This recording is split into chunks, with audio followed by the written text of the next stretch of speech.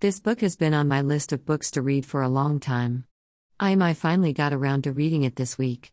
Utopia for Realists sets out the case for three things which I also endorse: universal basic income, a shorter workweek, open borders. I don't believe in utopias, but I do believe that these three things will bring prosperity and help make the world a better and fairer place. Rutger Bregman writes very convincingly, citing studies and real-world circumstances which support the suggestions he makes. There were a few inconsistencies and eyebrow-raising moments, though. He repeats, for example, the old myth about Henry Ford giving his workers a pay rise so that they could buy his cars. Actually, the real reason was the turnover of his staff and the training time of the labor force. In certain circumstances, raising wages can reduce total labor costs. In any case, his workers wouldn't have been able to afford his cars, anyway. Another example is the case of basic income. Bregman says he is an admirer of Friedrich Hayek and Milton Friedman, but he neglects to mention Milton Friedman's early endorsement of basic income, or to be more precise, a kind of basic income. Rutger Bregman argues that immigration doesn't harm social cohesion. He refers to Robert Putnam's claim that immigration and ethnic diversity tend to reduce social solidarity and social capital. There are plenty of studies, here and here, for example, that show no effect of ethnic diversity on generalized trust, refuting Robert Putnam's claim.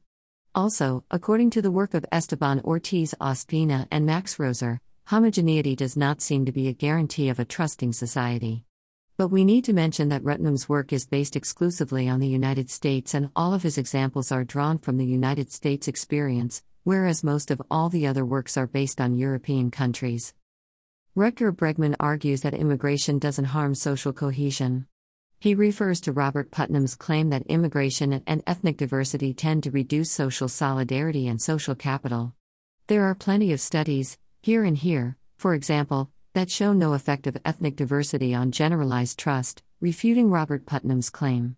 And according to the work of Esteban Ortiz Ospina and Max Roser, homogeneity does not seem to be a guarantee of a trusting society.